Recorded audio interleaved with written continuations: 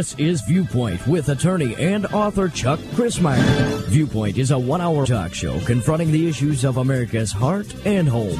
And now with today's edition of Viewpoint, here is Chuck Crismier. Should true believers be anticipating the soon return of Christ? And if so, how soon? Well, the Left Behind author, at least one of the two authors, Jerry Jenkins, New York Times bestseller, is urging Christians to be ready because, he says, the pre-rapture end times prophecies have been fulfilled. Jenkins, who is well known for his end times fictional series Left Behind, is also the author of The Chosen books, which coincide with his son's hit series, The Chosen. He said Christians are watching and living through the prophetic timeline. It's clear, he said, we're heading for something, and it seems sooner than ever now. The prophecies do say that Israel will be attacked from all sides, which seems like that's happening right now. And then it says that the great bear of the north and the great army of the east will also attack. We really need to keep an eye on that, he said. Although no one knows the day or the hour of Christ's return, not even the Son of Man, he said, it's sort of folly for us to try to predict the day or the hour, but I think all the prophecies have been fulfilled that need to be before the rapture, he said. And now that should be an urgent call for us to keep making sure that people aren't left behind and telling them the truth. Jenkins went on to encourage all believers in Christ to share the gospel and prepare for the Messiah's return. He said, we need to be ready. Need to be ready. Well, that's a good message for all of us, depending on when we think the rapture is going to take place. Yes, a very good message. And when he says that all of the events that need to occur before the rapture takes place, well, perhaps he is forgetting quite a number of things that the Bible says need to be taken care of before the rapture takes place, whenever it does take place. And so, we want to talk a little bit about that here today on Viewpoint, but bottom line, we need to be prepared. Prepare ye the way of the Lord, make straight paths for our feet. So, should true believers be anticipating the soon return of Christ? Yes. How soon? We don't know, but soon and very soon, very likely we're going to see the King. Andre Crouch and his disciples notified us of that back in the 1970s, and it was the Gaither vocal band, Bill and Gloria Gaither, who sang the song, The King is Coming, The King is Coming, and that was in the 1970s as well. So perhaps all of these things are anticipatory for what the Bible foretells as the coming of the Lord, which is supposed to be seen by professing Christians as the blessed hope of the church. Now, if that were the blessed hope of the church, why are we not considering ourselves more blessed to prepare the way? That's an interesting question, isn't it? Maybe we're not really so convinced that Christ is on the way very soon. On the other hand, maybe we should be. So today on Viewpoint, we're going to be taking a look at some of these things that I'm glad that you have tuned in today. Viewpoint always determines destiny. We're not talking about here this program. We're talking about our own viewpoints. Our viewpoints concerning history, our viewpoints concerning prophecy, our viewpoints concerning what God has said, our viewpoints concerning what Jesus and the apostles have said. There are a lot of scoffers out there. Some of them are pretending to be scholars. They're even belittling those who bring focus to the second coming, saying, well, that's just fear tactics. No, it's a faith tactic, because God told us that it was going to take place, and Jesus repeatedly warned, as did the apostles, that we need to be ready. So this would seem to be the season. And the season seems to be moving more quickly than people would expect. We've seen the rebirth of Israel going all the way back to 1948, which most prophecy experts believe is the single most important event to signal the season in which Christ would return. The Lord will yet choose Israel and set them in their own land, prophesied Isaiah. Jeremiah echoed exactly the same hope. He said, behold, the days come, saith the Lord, that it shall no more be said, the Lord lives that brought up the children of Israel out of the land of Egypt, but the Lord lives that brought up the children of Israel from the land of the north and from all the lands, whither he has driven them, and I will bring them again into their land that I gave unto their fathers. Well, friends, that's exactly what's happening. And as we speak right now, there are somewhere close to 8 million Jewish people in Israel and another couple of million people who are not Jewish who are in Israel. Depending upon who you talk to, there are somewhere around 15, 16 million Jewish people in the world. And depending upon who you talk to, and depending upon how you define as a Christian or a Messianic Jew, we're looking at somewhere between 12 and 30,000 of them in Israel. So there's a very, very small percentage of Jewish believers in Yeshua, Jesus, as Messiah. But what we do know is that the Jewish people have been in the process of being regathered, beginning with those from Russia, with the great airlift, several decades ago, and now with all of the hoopla, the attacks, the anti-Semitism that's going on, not only with the attack of Hamas and the Muslim world, but also the attacks within the Western world. All over the Western world, including the United States, anti-Semitism is growing dramatically. And so this is setting a stage, an attitudinal stage for the prophecy of Zechariah that all the nations ultimately will surround Israel in Jerusalem. And that will activate Jesus Christ to come and save them as their final existential hope. And they will look upon him whom they have pierced and will weep for him as for their only son. So God means business, friends. And these events that are taking place must take place. God said to Jeremiah that I will send forth hunters and fishers to gather the Jewish people from all over the world in fulfillment of his covenant to Abraham, Isaac, and Jacob, that I will bless those that bless you, I will curse those that curse you. He gave them the metes and bounds of the land, referred to as the promised land, that refers to a place stretching all the way from Egypt all the way up to Lebanon, and from the Mediterranean Sea all the way to the Euphrates River, an area of space that is many times larger than what Israel currently occupies. And as we have indicated earlier, God says the land is his. It doesn't belong to Israel, it belongs to him. But he has given an eternal leasehold to Israel. So he's fulfilling his covenant. Whether Israel does or not, he's fulfilling his covenant. Are you fulfilling your covenant to the Lord? That's the real question, isn't it? We'll be right back. Once upon a time, children could pray and read their Bibles in school. Divorces were practically unknown, as was child abuse. In our once great America, virginity and chastity were popular virtues and homosexuality was an abomination. So what happened in just one generation? Hi, I'm Chuck Christmeyer, and I urge you to join me daily on Viewpoint, where we discuss the most challenging issues touching our hearts and homes. Could America's moral slide relate to the Fourth Commandment? Listen to Viewpoint on this radio station or anytime at saveus.org.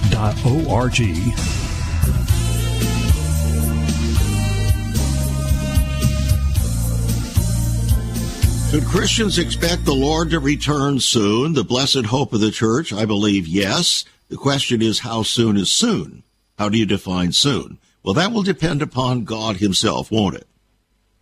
But since the rebirth of the state of Israel, a lot of very astounding things have been taking place because God means business. In fact, he forewarned the nations of the earth. He said, I will say to the north, give up, and to the south, keep not back my son, bring my sons from afar, my daughters from the ends of the earth. So that's exactly what's happened. Ethiopia has been giving them up. India has been giving them up from the east. Russia is giving them up. Yeah, they're coming from everywhere. In fact, in 2006, more Jews made Aliyah, or returned to the land of Israel, from North America than ever before in history. God said, I'm going to hiss for them and gather them, for I have redeemed them. When we have a global financial debacle driving the Jews to return for the West, that's part of God hissing for the Jewish people. The Jew will soon find no safe harbor, even in historically hospitable Western countries. As economic upheavals and dramatic population shifts and global politics, as we're seeing right now before our eyes, make the Jews the scapegoats for the world's problems and the objects of scathing scorn. Ultimately, friends, even as now, the news today says that Jewish people around the world, and particularly in the West, are very increasingly concerned, even scared, that a new Holocaust is in being born. A new Holocaust. Well, the horrors of the Holocaust, unfortunately, according to biblical prophecy, are going to pale in the face of the hate-filled anti-Semitic sentiment that's soon to be unleashed upon the world. It's going to result in the annihilation of 2/3 of the then living descendants of Jacob. If you want to know where we find that, you can look at the book of Zechariah, chapter 13, verses 8 and 9. So, even as the Jewish people are rejected and ostracized globally, so too will be the whole nation of Israel. In fact, you remember that the prophet Balaam, back there in the book of Numbers, chapter 23, said, the people, Israel, shall dwell alone and shall not be reckoned among the nations. Now, Israel wants to be reckoned among the nations. Wants to be accepted.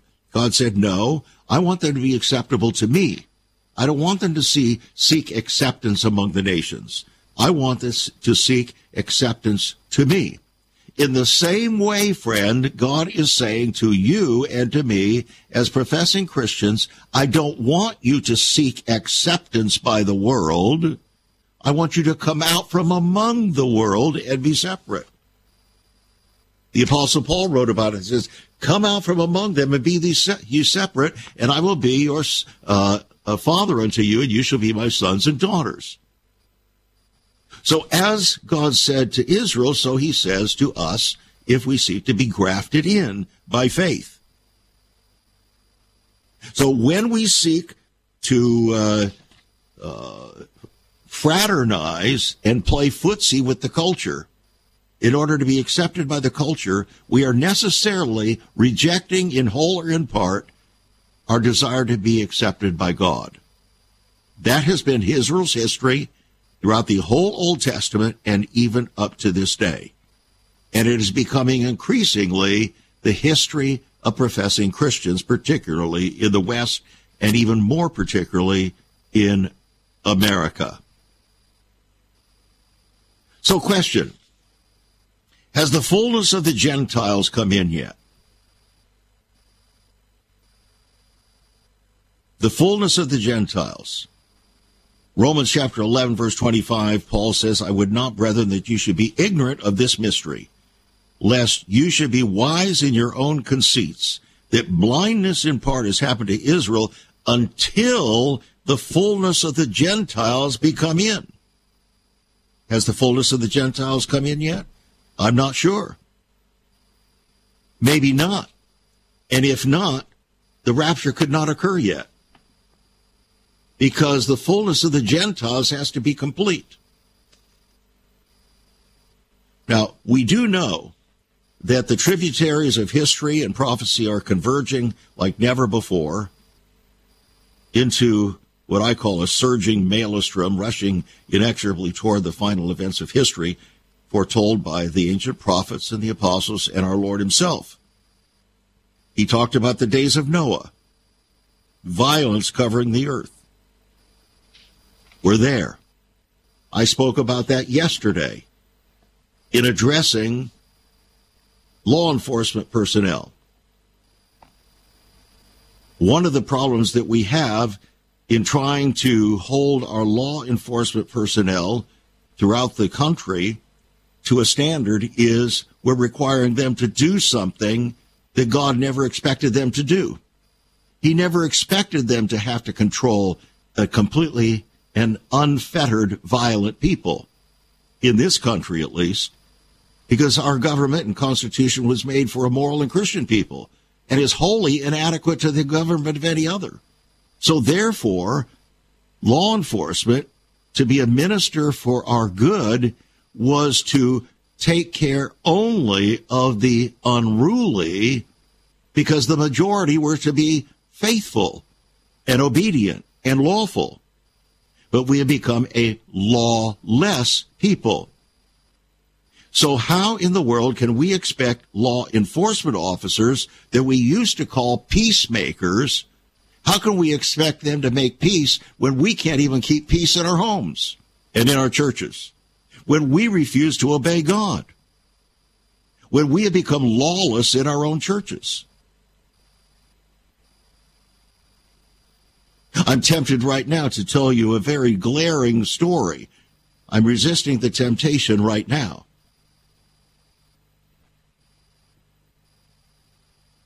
The days of Lot. As it was in the days of Lot, Jesus said it's going to be just like that before my second coming. Well, we're seeing all of that, aren't we? We're seeing the lasciviousness of life. We're seeing the practice of homosexuality, which God calls an abomination. We're seeing transgenderism and now bestiality and all kinds of other perversions come in. We've seen the divorce culture. We've seen the breakdown of the family in a nation that supposedly was dedicated to being under God. We're seeing it all happen right before our eyes. Behavioral and attitudinal conditions are just as the Apostle Paul described. Remember, he said there would be perilous times in these last days. People would be lovers of themselves. Well, aren't we living in the selfie generation? The me generation? Covetous, boasters, proud, blasphemers, disobedient to parents? Who are you to tell me that I should obey anybody? Who are you to tell me as a school teacher that I should do what you ask me to do? Who are you, law enforcement officers, to tell me that I should do anything that you ask or command me to do? I'm lawless. I'm a law unto myself. Thank you very much. And that's, in fact, what many Christians are in effect saying to God himself. He says, I hate divorce. We say, well, yeah, that's okay, Lord, for you. But for me, I'm going to do what I want to do.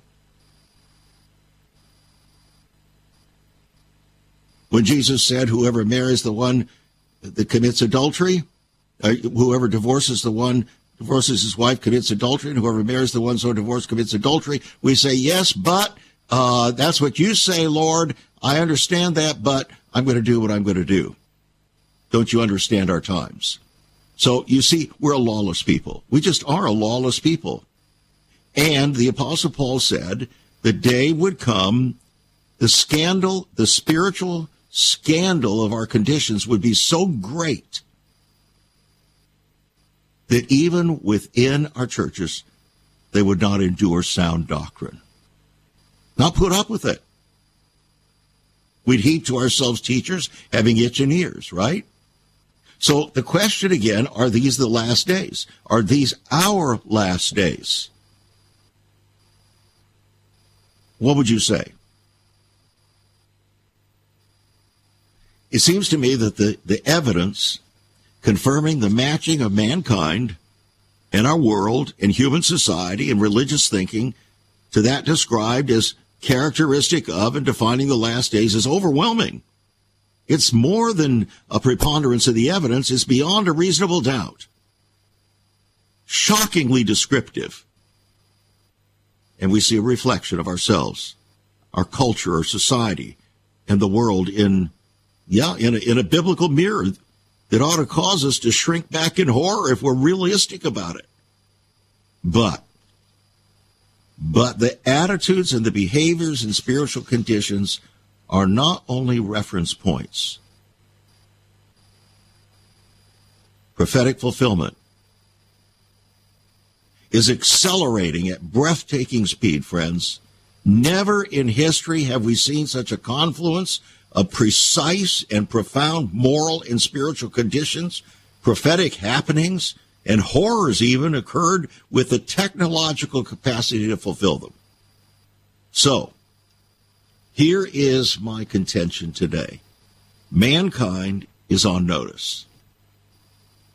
Mankind is duly served. The church is duly served. Pastors are duly served. Professing Christians are duly served. You've been served with notice from on high. So we would well be advised to prepare the way of the Lord in our lives for history's final hour. So the question is, how should we respond? That's what we want to spend the rest of the program talking about. How should we then respond? Well, one of the things we have to do is respond in faith. Faith is the victory that overcomes the world, and that means we have to embrace truth, and we live out the truth by faith, the whole truth. We must prepare to meet our God, like Amos said. We have to prepare the way of the Lord and make straight paths for righteousness, living in a worldly wilderness, like the prophet Isaiah said. And we can't fear man. God has not given you and me the spirit of fear, friend, but of power and love and a sound mind. We quote that so regularly, but I'm not sure we really believe it yet. The wicked flee when no man pursues, but the righteous is bold as a lion. The fear of man is a snare. It's going to lead us to deception and destruction. So my encouragement to you is the same encouragement that Paul gives to the Ephesians when he says, be strong in the Lord and the power of his might. Strengthen your heart in advance with the word of faith. Be strong, as God said through Moses to Joshua. Be strong and of good courage. Be not afraid, neither be dismayed, for the Lord your God is with you. Don't fear those, Jesus said, who can do bodily harm. Do not fear persecution. It's going to come if you're living a godly life. Do not fear what man could do to you. We have to fear God and we have to be concerned about Satan's deception. Deception is very dangerous, and that's what's grabbing the minds and hearts of true followers of Jesus Christ. And that's what we're going to talk about for the balance of the program here. Can saints be seduced? If not, why did Paul tell his ministry sidekick Timothy, in the latter times, some shall depart from the faith, giving heed to seducing spirits? And why did he say in the book of Thessalonians that before the identity of the Antichrist is revealed, there is going to be a massive apostasy or falling away from the faith? That's a question to be answered in our own minds and hearts. It's a rhetorical question for this moment right now in time. You say, boy, this is serious stuff. It is serious stuff. It's sobering. That's why the apostles said, sober up. Stop playing the game. It's time to get serious, to sober up. So, we're sobering up. We're not to get angry about it. We're not to be filled with worry and fear. No. Fear has torment. God doesn't want us to walk in fear. He wants us to walk in faith, to trust him. So, our trust is being tested. Just understand that. Your trust is being tested. So, we take a look now at this matter of deception and how it is assaulting God's people. I hope you'll stay tuned. You might want to get a copy of my book, Seduction of the Saints, How to Stay Pure in a World of Deception. $15 on our website, saveus.org. It'll change your life. We'll be back. There is so much more about Chuck Christmyer and Save America Ministries on our website, saveus.org. For example, under the marriage section, God has marriage on his mind. Chuck has some great resources to strengthen your marriage. First off, a fact sheet on the state of the marital union, a fact sheet on the state of ministry, marriage, and morals. SaveUS.org. Marriage, divorce, and remarriage. What does the Bible really teach about this? Find all of this at SaveUS.org. Also, a letter to pastors, the Hosea Project, SaveUS.org, and many more resources to strengthen your marriage. It's all on Chuck's website, SaveUS.org. Again, you can listen to Chuck's Viewpoint broadcast live and archived. Save America Ministries website at SaveUS.org.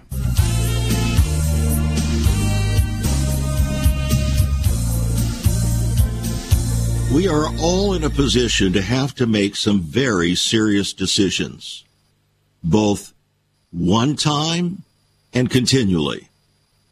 As we talk about the truth about deception, as we talk about what is attacking us, our greatest concern right now, from God's viewpoint, from the viewpoint of the Apostle Paul, from the viewpoint of the Apostle Peter, deception was the big deal. 2 days before his crucifixion, as you know, Jesus was gathered with his disciples there on the Mount of Olives, and they asked him what would be the sign of his coming and at the end of the age. The very first thing he said in response was, "Take heed that no man deceive you."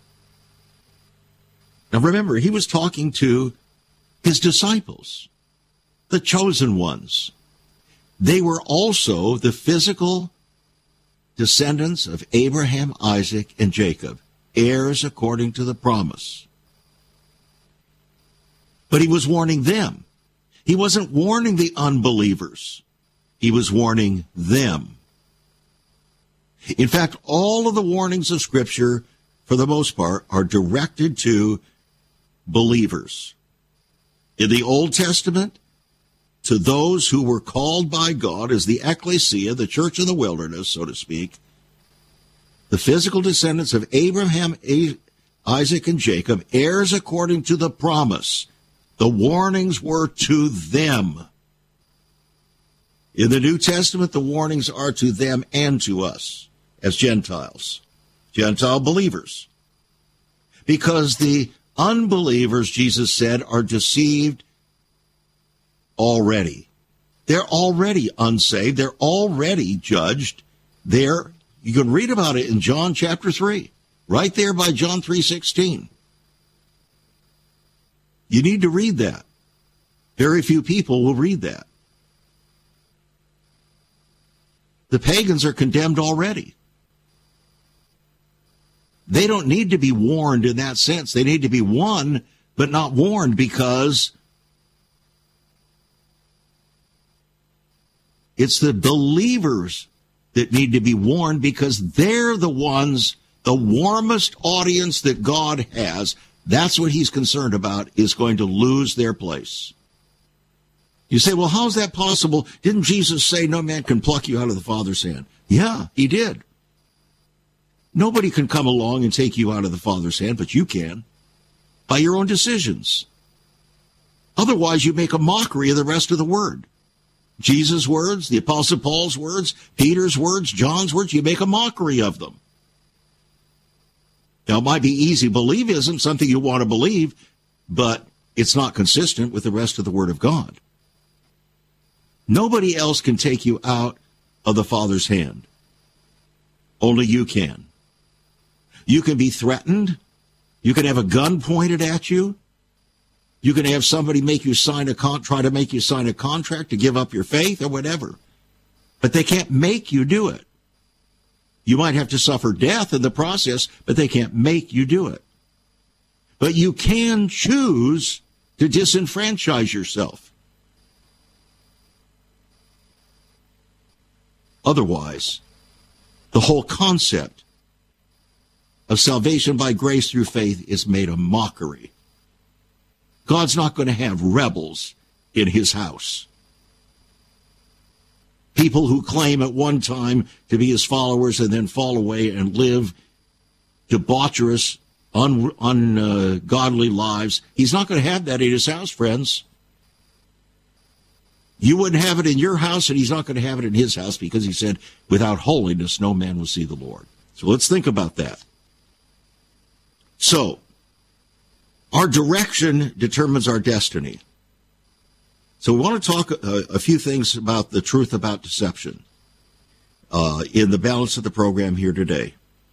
And we don't want to go into too deeply into this, but I want to hit some points that I think will be helpful to us and be a good reminder. First of all, the nature of deception. Deception is deceptive. By very nature, it's deceptive, friends. Repeat it. Repeat it to yourself. Deception is deceptive. That's why it's deception. And it's the saints that can be seduced into deception. So if deception were not deceptive, there would be no deception, would there? And that's precisely why deception is so very dangerous to our eternal destiny. So, I mean, we could say a fair statement that no deceived person ever believes he or she is deceived unless and until that deception is revealed. And even then, most still refuse to believe they are deceived. A pastor yesterday, to my face and in the face of many other people, did exactly that.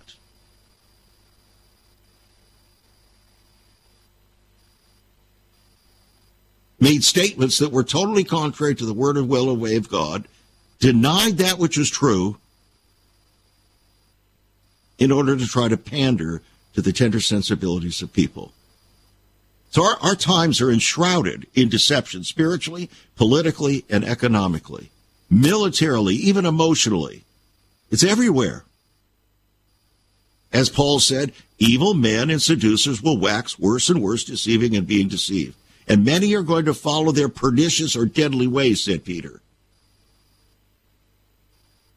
They're going to be ever learning, never able to come to a knowledge of the truth. Why? Because they resist the truth. They are of corrupt minds, reprobate concerning the faith. That's where we are, in summary. So, Jesus made it clear, the Apostle Paul and Peter made it clear, that deception dominates the end times. And deception, by its very nature, forces us to dance with sin. When we start the initial dance with sin, we compromise. We don't think we're compromising because it usually comes in small pieces, small doses. But then it floods in. Like the poet once talked about the fog coming in on little cat feet. But then after it's come in on little cat feet, it grows rapidly until it engulfs you. That's what deception does.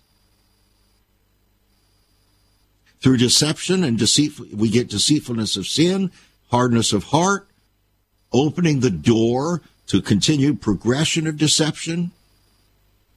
It comes in seemingly small, insidious, and deception crouches at the door and say, will you dance with me? And then it comes in by degrees. It doesn't come in all at once, it comes in by degrees. Because if it came in all at once, most of us would resist. But no, it comes in by degrees. It seduces us. And it seems desirable. Deception seems desirable on its face. You know, it's kind of like the song from the 1970s, I believe it was. A Christian songster sang it, very popular. How can it be wrong, or it can't be wrong when it feels so right? Really? That song was pure seduction. It was a beautiful song. But sung by a Christian, that was deception, my friends. Pat Boone's daughter did us no service in singing that song. He was that song that opened the way to the divorce and remarriage cycle in America.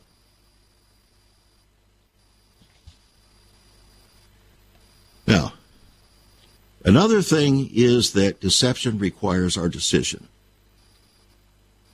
I'm going to say some things here that I've said before, but people don't want to hear. Nobody, no man, no woman is ever deceived against their will. Never. There is a will to be deceived. Every man and woman is ultimately deceived by choice. Now, that should be, I suppose, either consoling or terrifying. But deception requires your decision, requires my decision. You cannot be deceived against your will. If you could be deceived against your will, God couldn't hold you responsible. Right? And your decision determines destiny. And your viewpoint determines your decision. And that's why we say regularly here on this program, viewpoint determines destiny. And it does. Decision always determines destiny. And our viewpoint determines our decisions. The final test of true worship is going to be defined by the decisions of professing believers. And a choice to trust the Antichrist system by receiving the mark of the beast is going to reveal true worship. And it will consign the recipients to the torment of eternal damnation, the outpouring of the wrath of God, no matter what the Left Behind series said. I hope you heard what I just said.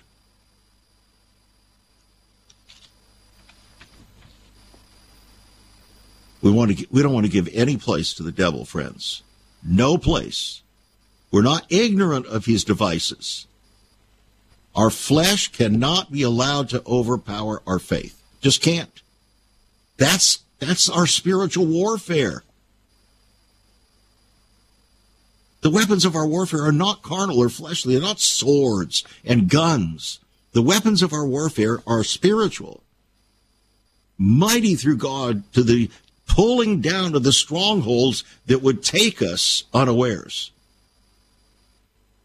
We have to conform all of our thoughts, our ways, our words, our deeds, to the word, will, and ways of the Lord. That's how we wage spiritual warfare. Now, before we go further, I'm going to make available to you the book, Seduction of the Saints, Staying Pure in a World of Deception. I think it is going to be so helpful to so many people, many hundreds, thousands.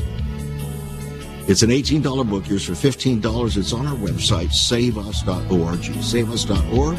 Give us a call, 1-800-SAVE-USA. 1-800-SAVE-USA or write to us at Save America Ministries. We'll be right back. Have you ever considered what the early church was like? Many people are developing a heart longing for a greater fulfillment in our practices as Christians. A recent study showed 53,000 people a week are leaving the back door of America's churches in frustration. What is going on? Why has there not been even a 1% gain among followers of Christ in the last 25 years? Could it be that God is seeking to restore first century Christianity for the 21st century? Jesus said, "I'll build my church." Is Christ by His Spirit stirring to prepare the church for the 21st century? The early church prayed together and broke bread from house to house. They were family, and it was said by all who observed, "Behold how they love one another." Incredible. But the same can be found right now. Go to saveus.org and click Cell Church. We can revive first century Christianity for the 21st century. It's about people, not programs. It's about a body, not a building. That's saveus.org. Click Cell Church.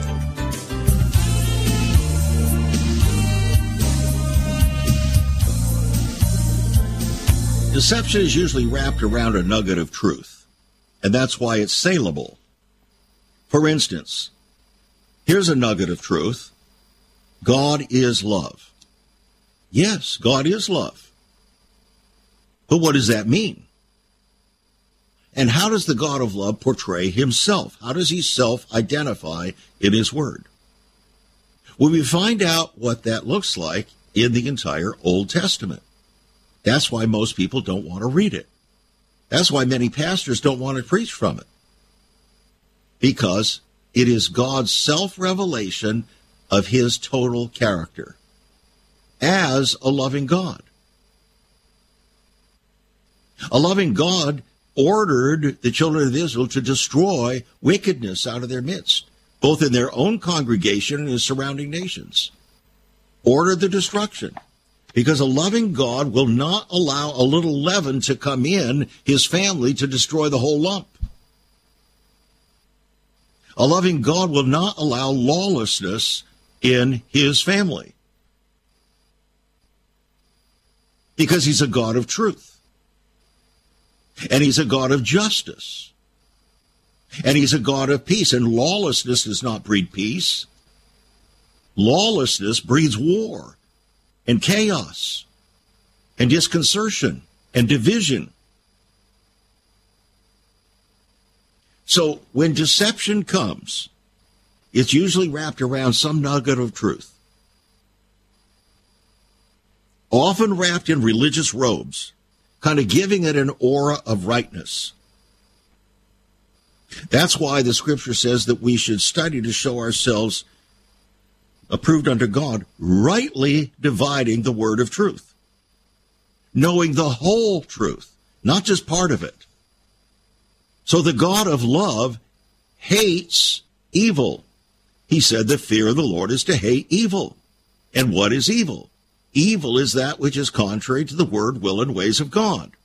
So when God says, I hate divorce, divorce is evil in the mind and heart of God.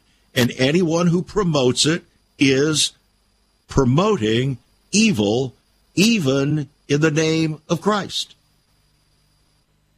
So pastors, prophets, and presidents are no exception. They, like we, try to find ways to wrap a religious robe around carnal or fleshly motivations, making us all complicit in our own deception. We buy into it, in other words, because we have a will to buy into it. We want what we want, and we want it when we want it, how we want it, and where we want it. If I'm not happy in my marriage, I want to be divorced. I want to pursue that frisky filly or that handsome gent out there that I'm not married to, and so I'm willing to justify what I want to do, and I'll even use the Bible to do it, even when it's totally contrary to God's express word. So just yesterday, I had a pastor, after I had spoken rather directly and profoundly to an audience, I had a pastor who stood up behind me and repudiated almost everything that had been said and embraced deception, embraced the love of God, and repudiated the word, the will, and the ways of God with regard to obedience, with regard to living a life that is in consideration of the whole word, will, and ways of God, and that does not embrace all of the sexual promiscuity and so on of our time. It's astounding. I experienced an in-your-face example of this yesterday. And deception is always pending, friends. It's always lurking there, like in the shadows. It's just there. The fear of man is a snare. If you fear men, you're going to be deceived, because you're going to conform your word, your will, and your ways to humankind rather than God. That's what Adam did in the garden. He feared Eve. Eve seduced him with her feminine fatale, and he said, "Yes, ma'am." And he ate of the apple, even though God had spoken directly to him, "Don't do it." Well, we don't know it was an apple, the fruit. So they both were judged. But Eve was deceived. Adam was not even deceived. He was intentionally seduced. In other words, he had a will to be seduced and acted accordingly. And the rest of it is history. You and I are suffering as a result of it. And also, deception is revealed in what I call darkened character. It affects how we think. It affects how we live. It affects how we believe. It affects our words. It affects our actions. It affects the nature of our conversation.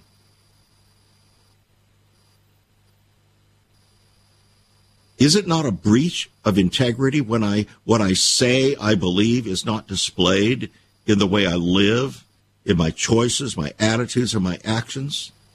When the fruit of my life is not revealing the professed root of my faith? What do we call that? It's hypocrisy, isn't it? But hypocrisy is born of deception.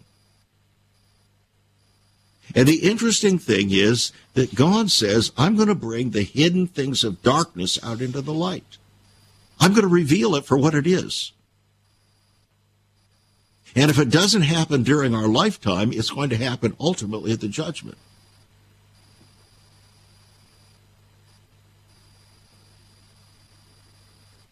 You remember Lot, Abraham's nephew.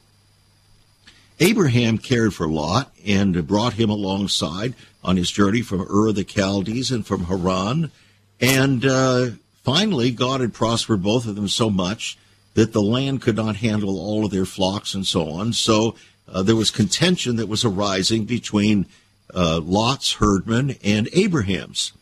So Abraham said to Lot, look, the land can't handle all of us, so I'll tell you what. You make a choice. You either go east or I'll go east. If you go east, I'll go west. The Bible says that Lot chose to go east. Well, that's not exactly how he said it. The Bible says that Lot pitched his tent toward Sodom. In other words, there was something about Sodom and that area that seduced him in his mind, in his heart, and led him in that direction. And he justified it. He had reason within his mind, and that's what he chose. He said it was a nice, well-lubricated area, well-watered area like the land of Egypt. In other words, so it was kind of like going back to Egypt again. So when he got there, and as he lived there for a while, he realized that things weren't all that nice in Sodom. A lot of immorality, and it was very uncomfortable to him. The sodomy, very uncomfortable to him. So ultimately that was tested when God sent a couple of angels in there to warn about destroying Sodom because of its unrighteousness. And Lot brought those angels into his house, and the men of Sodom gathered around, pounded on the door, and said, we want those men, bring them out that we might know them. That's a biblical term for have sex with them. That's exactly what happened in San Francisco about 15 years ago. At a church on a Wednesday night, the sodomizers gathered around and they pounded on the door of the church even while the police were standing around, and they screamed, we want your children, we want your children. San Francisco has pitched its tent toward Sodom. Tel Aviv, Israel, has pitched its tent toward Sodom. New Orleans has pitched its tent toward Sodom. Las Vegas, Nevada, has pitched its tent toward Sodom. Have you?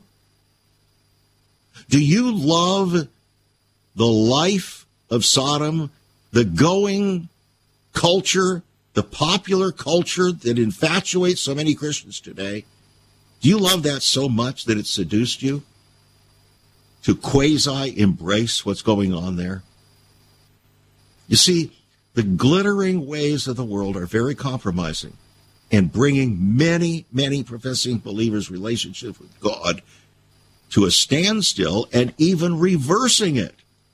It's a lure, the lure of popular culture. It's like a siren call. And its appearance of success in drawing people has invaded the entire evangelical church, even fundamentalist churches. So while deploring with Lot the abominable practice of homosexuality, we've still been seduced by the spirit of Sodom. The saints have been seduced from the pulpit to pew by the spirit of Sodom. And God is judging that salacious spirit. And Jesus said, just as it was in the days of Lot, so it will be when I return. Are we there yet? Lot's sons-in-law mocked him and their wives when the angels took Lot and his daughters and his wife out of Sodom. They mocked. They said, we're not going anywhere. This is a cool, happening place. And they were destroyed with it. The angel warned Lot and his family, do not look back. Do not look back. Why? Because there was great allure. They loved Sodom. They loved the happening place. Lots of energy, lots of color, lots of this and stuff going on there in Sodom and Gomorrah. God says, no, don't look back. He told the Israelites when they came out of Egypt, don't look back. Don't try to go back. They said, would to God we had died in the land of Egypt. He said, okay, as you've spoken, so be it. You're all going to die in the wilderness as if it were Egypt. You're not going to make it to the promised land. Don't look back. So what happened? Lot's wife couldn't resist the temptation. And she looked back. And what happened? She became a pillar of salt because what was happening in Sodom and Gomorrah, as God poured down fire and brimstone upon it, it was that whole area was salted. And she was salted with it. Question. When Jesus said in the book of Luke, as it was in the days of Lot, what do you think he meant? That's going to describe the time of his second coming, as it was in the days of Lot. Are we there yet? When he said, remember Lot's wife, what was Jesus saying? Don't let the spirit of the age and the culture seduce you away from your love for the Lord and his kingdom. But seek first the kingdom of God and his righteousness. All the other things that are needful will be added to you. Do you believe that? Get a copy of the book, Seduction of the Saints. I think it is going to be very helpful to you in these times. Read it slowly, absorb it. I think the Holy Spirit will speak to you. $15 will put the $18 book in your hands. It's on our website, saveus.org. Call us 1-800-SAVE-USA. Write to us. Add $5 for postage and handling. P.O. Box 70879, Richmond, Virginia 23255. Remember, the just shall live by faith. You've been listening to Viewpoint with Chuck Christmeyer. Viewpoint is supported by the faithful gifts of our listeners. Let me urge you to become a partner with Chuck as a voice to the church declaring vision for the nation. Join us again next time on Viewpoint as we confront the issues of America's heart and home.